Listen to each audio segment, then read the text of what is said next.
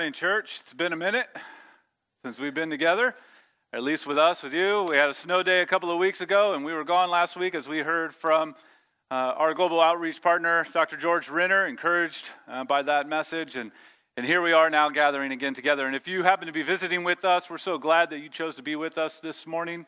We hope that you are encouraged by our time together, encouraged towards Jesus, and encouraged by each other around. We hope to be able to connect with you further, and so if you wouldn't mind grabbing one of those welcome cards and filling out our connection card, you can scan the QR code on the back, and that would be great. We'd love to connect in that way. Last fall, we started a series in Revelation, and we got into it, and we're just finishing up now this morning, chapter 3. So we haven't gotten very far, and there's a lot more to go. We've had a few interruptions. Well, not necessarily interruptions. We've had a few planned visits away from Revelation as we had our Advent series, and then we've heard from 2 global outreach partners. And so we're in a portion of Revelation, chapters 2 and 3, that cover 7 letters from King Jesus to the church. And we are considering the very last of those 7 letters. So just because of sort of the disjointedness of us going through these 7 letters, I just want to quickly remind us of what we're looking at in this. 7, again, is a number that means something in the Bible. The Bible is filled with a lot of symbolism and metaphors, and 7 means complete or whole or total.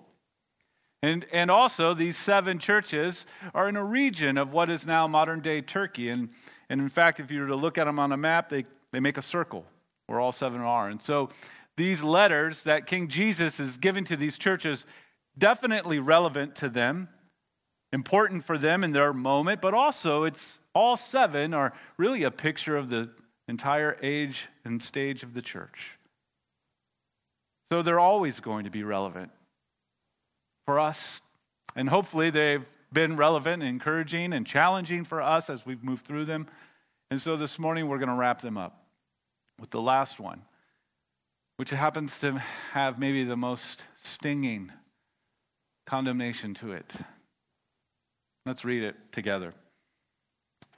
Revelation chapter 3, verses 14 through 22, a letter to Laodicea. And to the angel of the church in Laodicea write, the words of the Amen, the faithful and true witness, the beginning of God's creation. I know your works. You are neither cold nor hot. Would that you were either cold or hot. So because you are lukewarm, neither hot nor cold, I will spit you out of my mouth. For you say, I am rich, I have prospered, and I need nothing, not realizing that you are wretched, pitiable, poor, blind, naked. I counsel you to buy from me gold refined by fire, so that you may be rich, and white garments, so that you may clothe yourself, and the shame of your nakedness may not be seen, and salve to oint your eyes, so that you may see. Those whom I love, I reprove and discipline, so be zealous and repent. Behold, I stand at the door and knock. If anyone hears my voice and opens the door, I will come into him and eat with him, and he with me. The one who conquers, I will grant him to sit with me on my throne, as I also conquered and sat down with my Father on his throne. He who has an ear, let him hear what the Spirit says to the churches.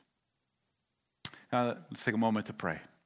God, as we come to your word and re-engage here in this last book of the Bible, we certainly need your grace at work, your power of your Spirit at work in our heads, our hearts, in this time in which we come to it. So be with the preaching and the hearing and the receiving and the believing and the trusting and the clinging to your word for your glory and our good, we pray in Christ's name. Amen.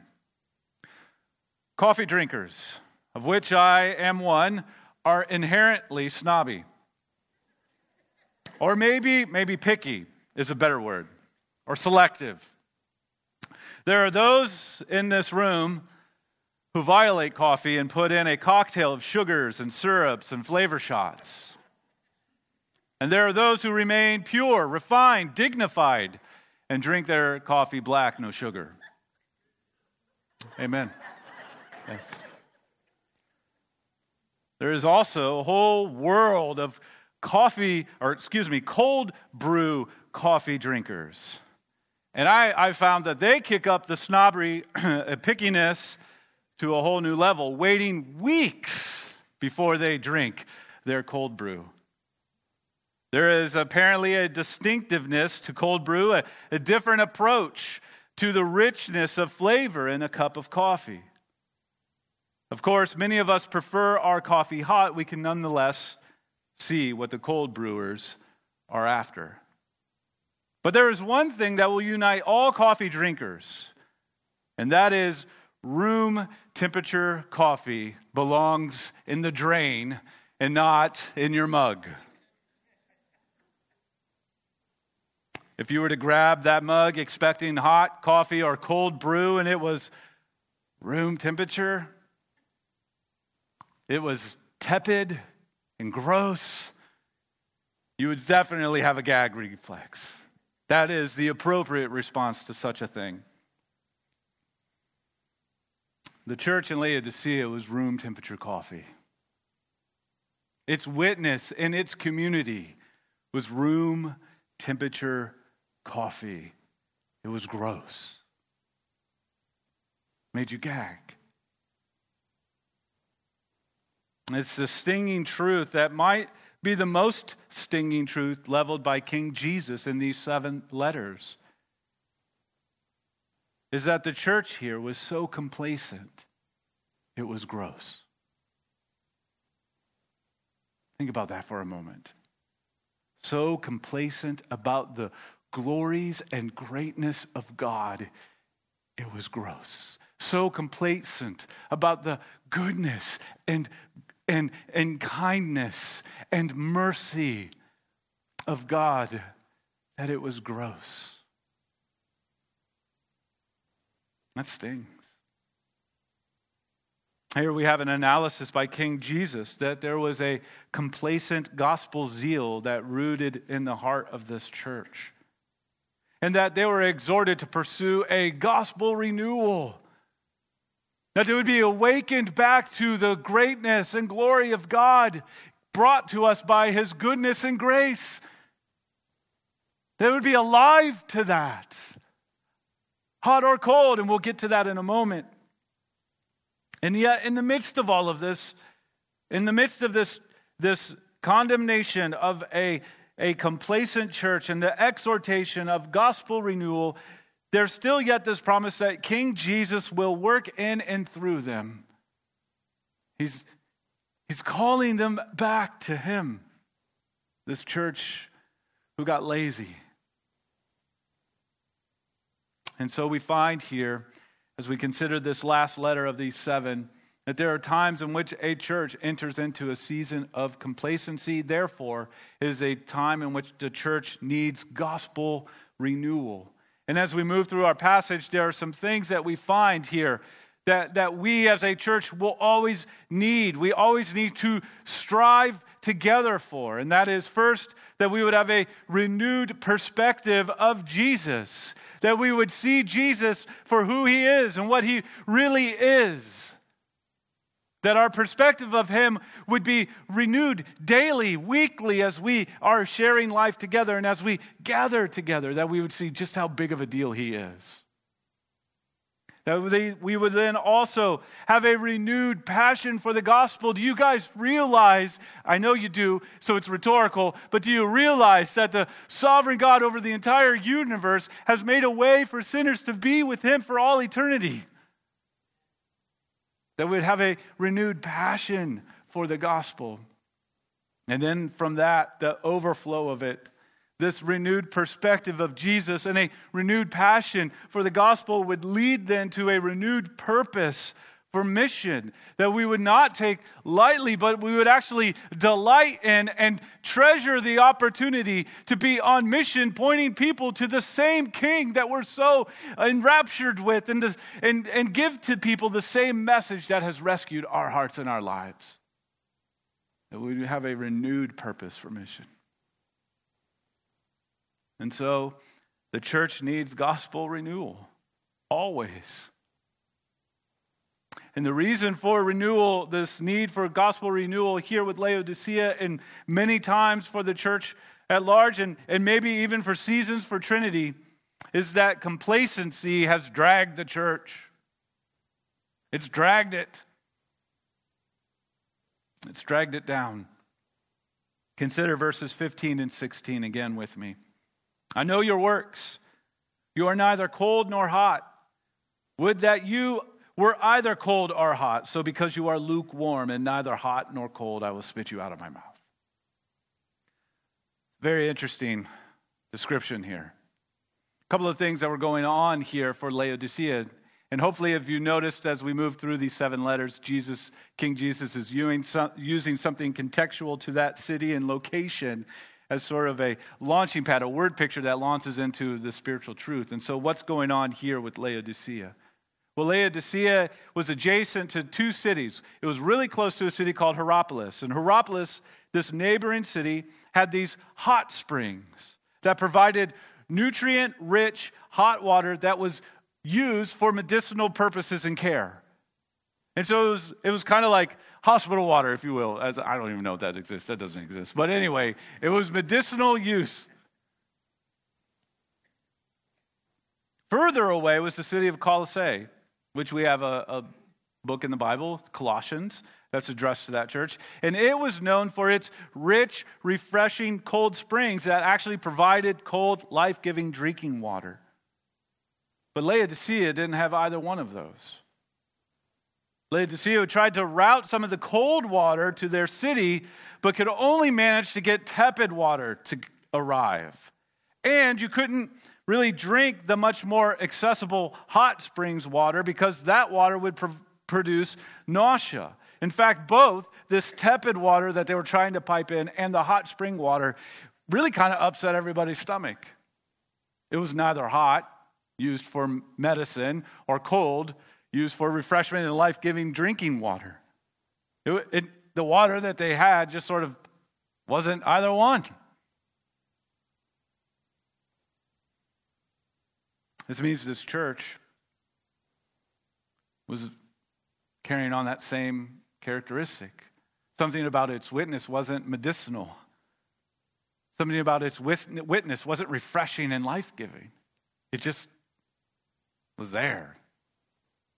Tepid. Gross. So that means the unbelievers around the church in Laodicea were receiving neither healing medicine or life-giving refreshment from the church. Whoa. This isn't about our passion, be hot for God. No, this is about our witness. Are we living out a renewed perspective of Jesus? Are we living out a renewed passion for the gospel? Are we living out a renewed purpose for mission? We're being the witnesses of God's grace in our community, in our area.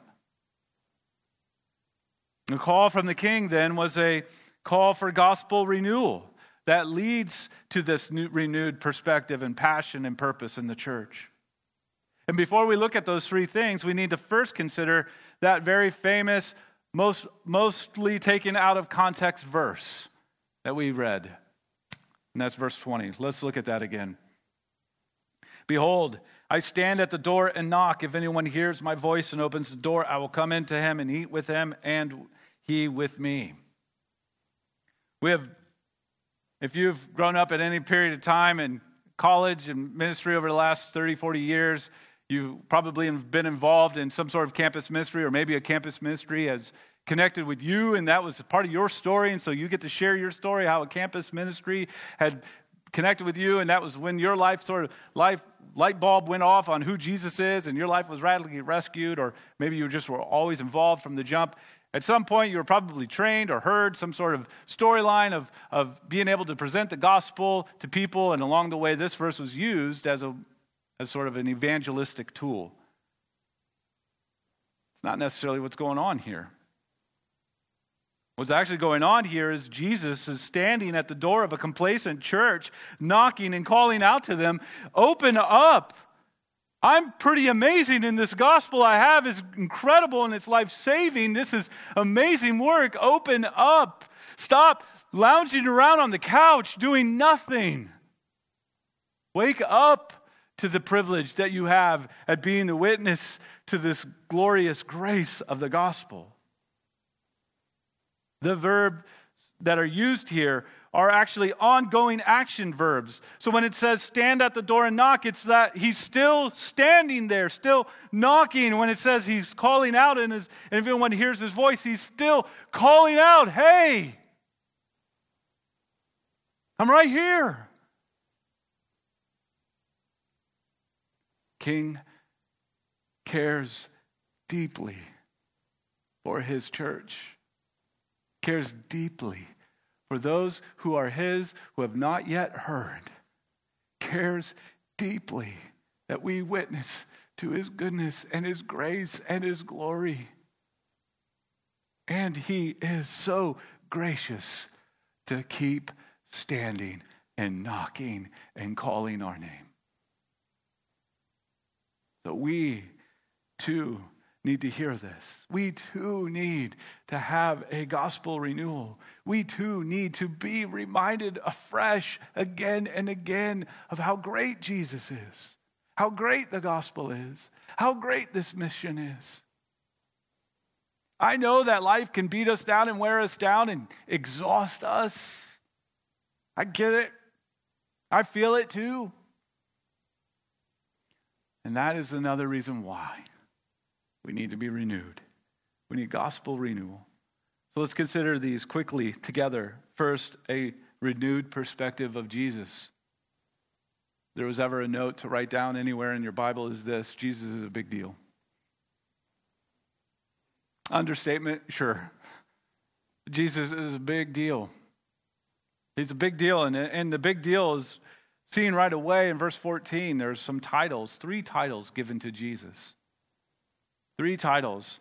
So verse 14, and to the angel of the church in Laodicea write the words of the Amen, the faithful and true witness, the beginning of God's creation.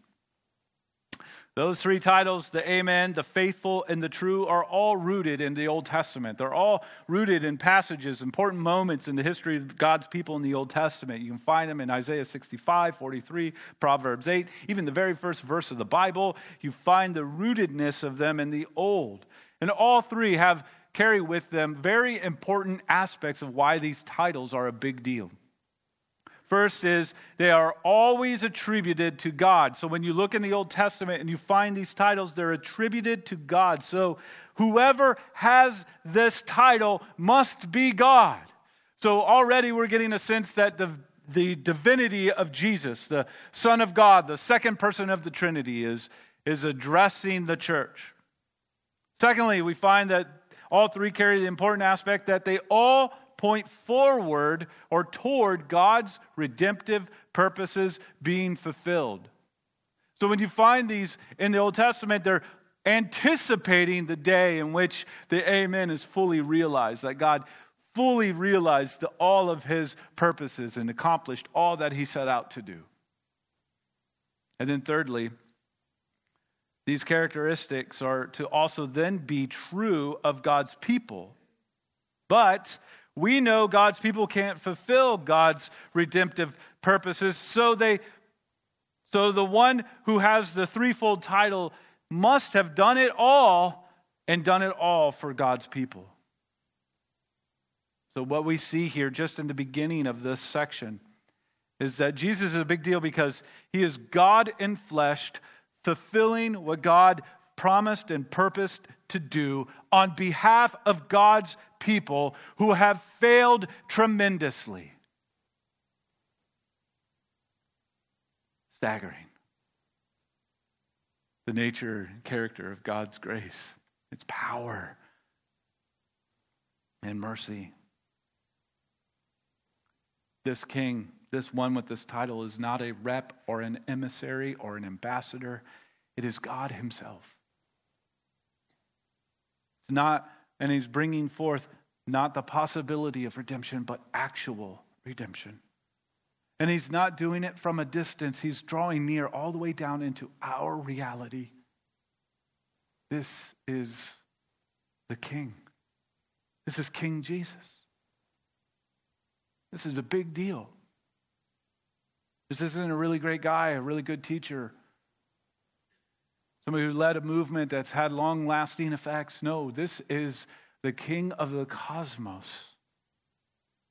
God purposed in eternity past to bring about redemption in time and space, and King Jesus is the one who made that happen.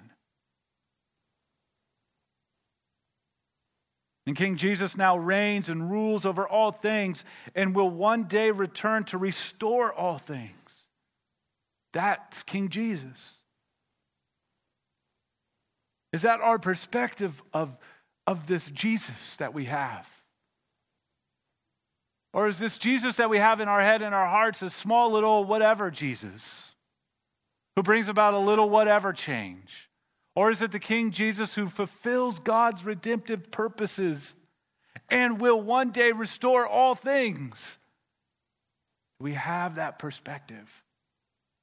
As we go through the trials and hardships of life, as we go through the ups and downs as a church family, as we navigate through pandemics and pastoral changes and all sorts of things, right? As we move through life, experiencing the things of life, do you have a small Jesus in mind, or do you have a very big deal over the entire cosmos Jesus as your perspective?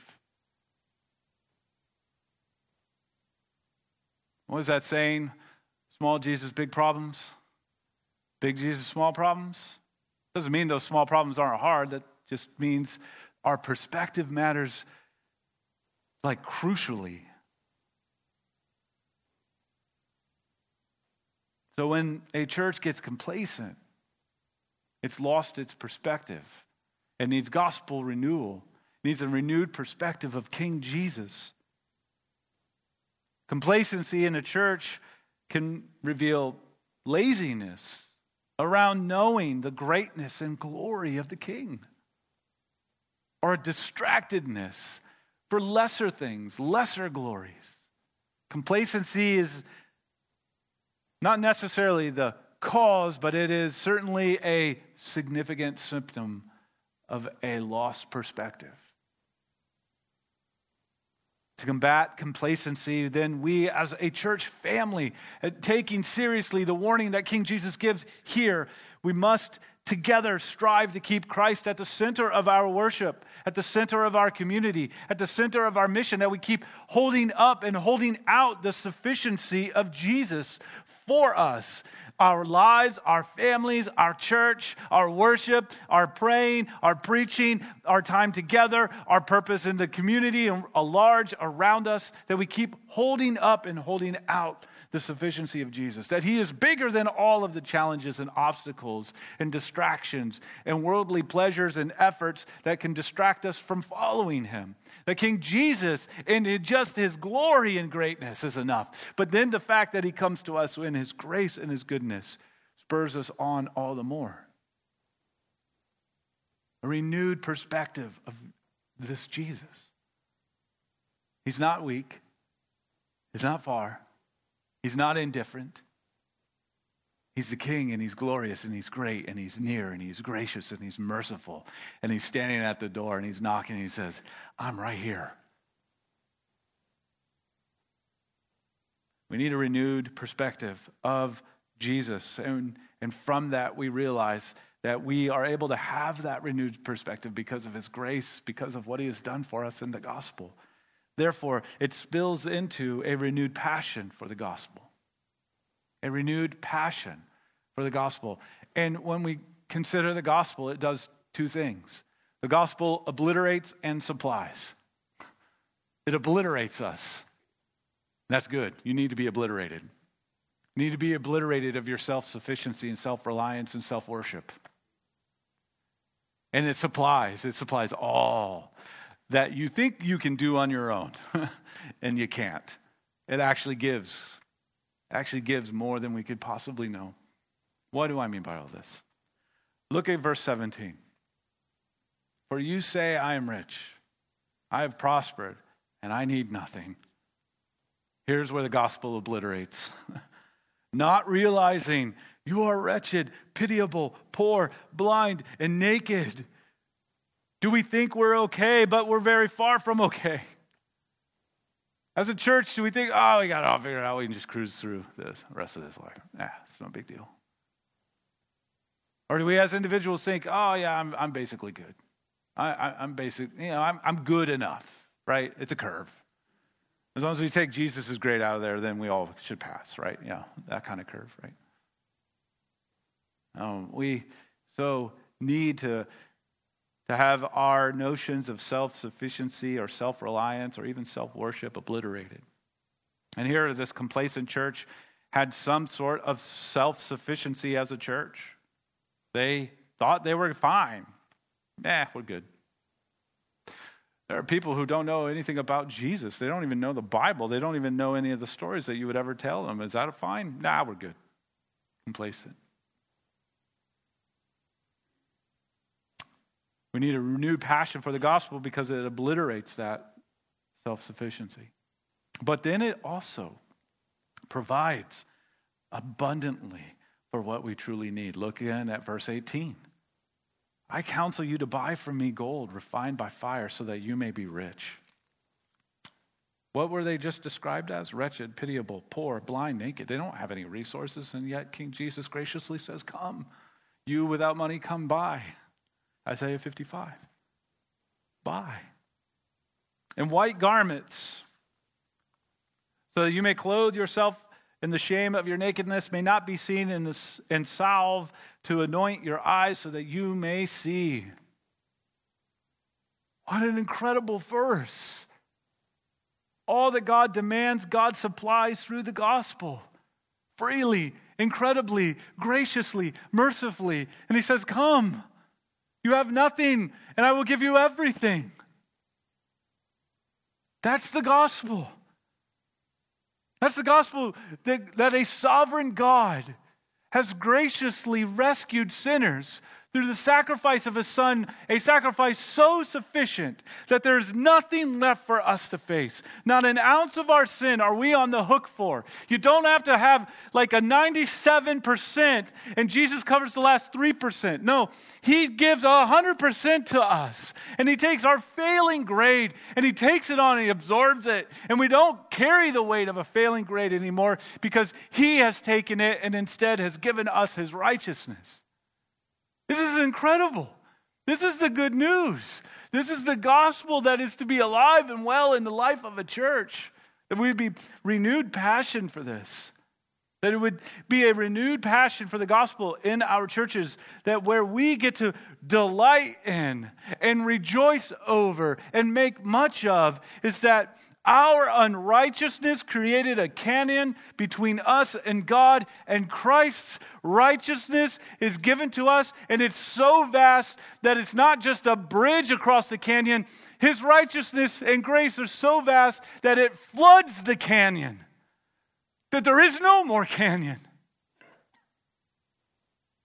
This is amazing. This is the good news. And you didn't do anything to deserve it or earn it or merit it. God purposed it before you ever had breath in your lungs. Before He ever said, let there be light. He purposed to overflow His grace and mercy into a redeemed people.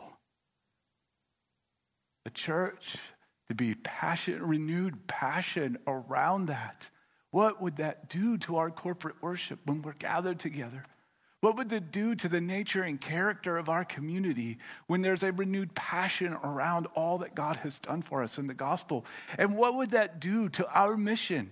How would we see ourselves in New England or in Nashua? How would we live with a renewed passion together as a church?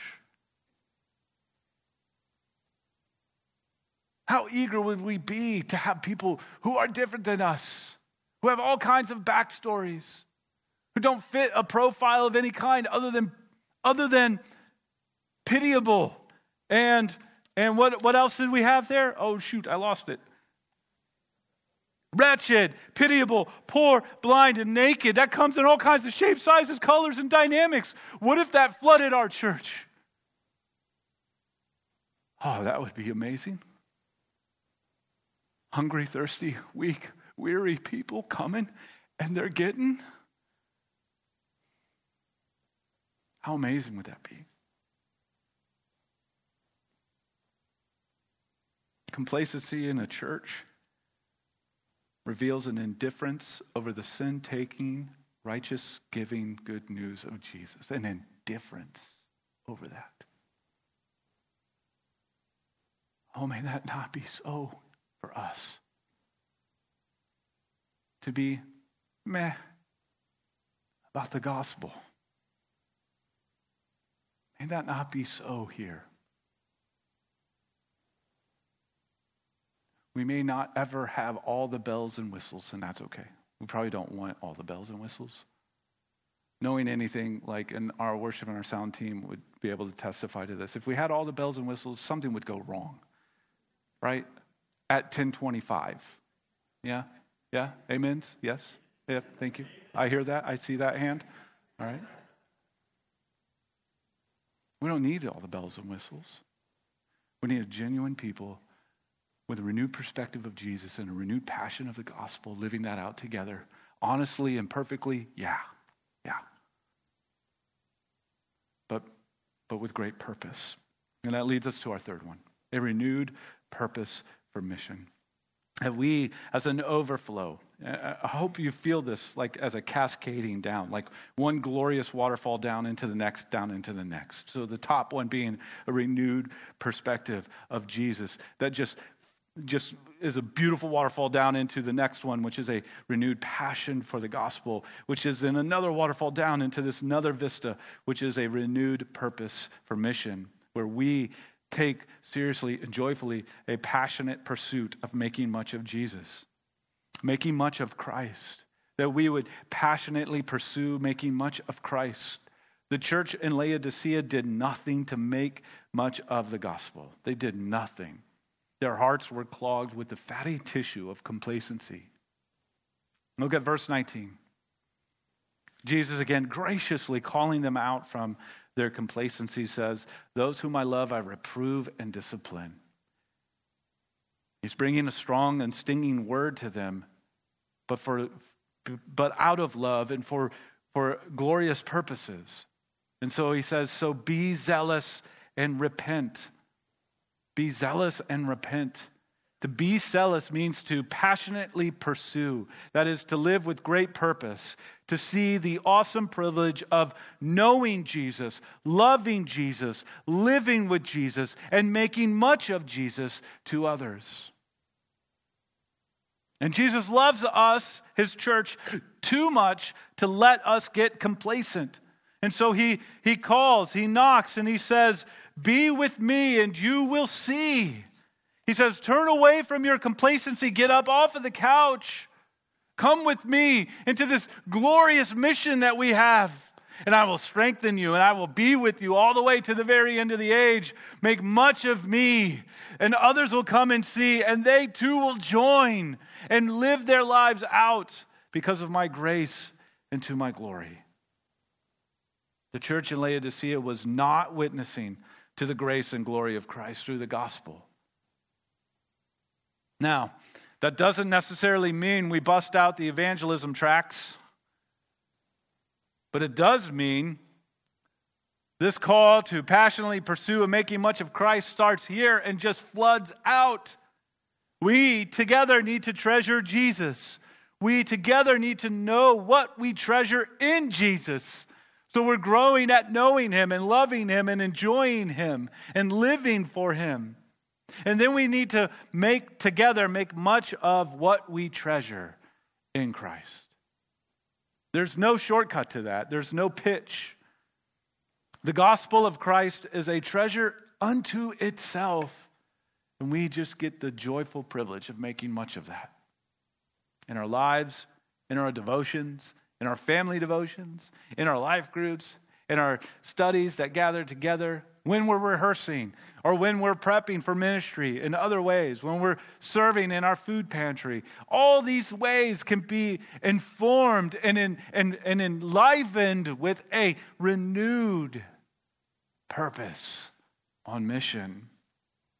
New England, Nashua, is desperate for a church that passionately pursues making much of Christ. That that there's a church and more churches that are purposed to hold out the treasure of the gospel. Oh, would God renew that zeal and joy and hope in us. That he would do it. That he would do it in us. Why not, Trinity? Why not? It's his Spirit at work through his people, so why not us?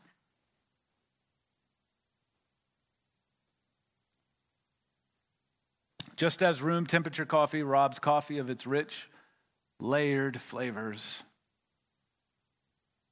so does a complacent church rob its witness of the rich, layered flavors of the gospel.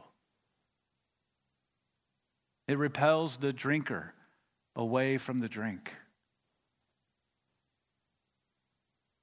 In the same way, a complacent church repels thirsty people. Trinity, let us be that hot cup of coffee that awakens us to the greatness of Jesus. Let us be that cold brew that we savor just as we savor the grace of our King. And may others come and see, taste and see that the Lord is good. Let's pray. God, we thank you for your grace and your mercy and kindness. And we pray that we would hear your knock, your call, that we as a church family would be renewed by means of the gospel, renewed by a perspective of Jesus that enlarges our hearts, engages our minds, that we would be renewed with a passion for all that you have done for us through the good news of Christ. And that it would overflow into being a church that is renewed with purpose, on mission, eager to share our lives in such a way that we get to point others to you. May you do this good work, we pray and plead and ask. In Christ's name, amen.